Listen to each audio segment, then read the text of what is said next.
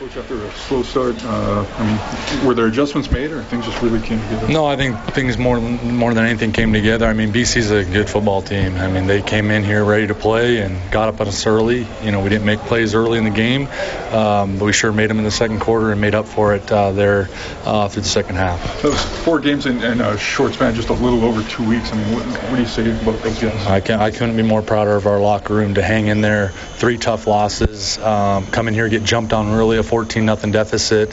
No one's complaining. No one's, worried. You can just see the fight, the want to in their faces. And, when things started to go our way, you could just see them want this game more than anything. And, I'm very proud of them. I mean, they have a championship heart, that's for sure, and it showed tonight.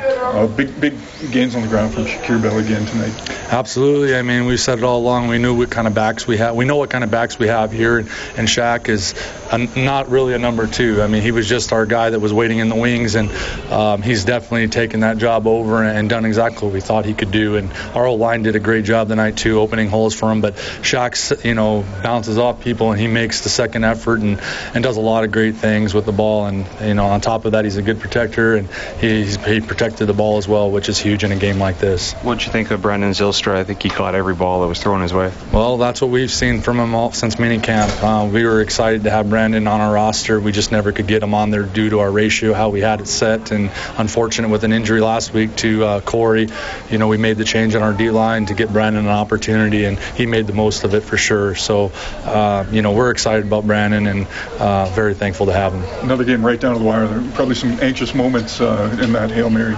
Yeah, no question. I mean, we've seemed to, find a way at times to make them close, and just about everyone has been for us, and it's so nice to come out in the positive end of one like this, and hopefully this is momentum leading into our last 6 games, our last whatever it is, our last 5, our last third of the season. So, we're excited, for the next one. And a lot of those will be on the road. Nice to win one for the fans before you're back here.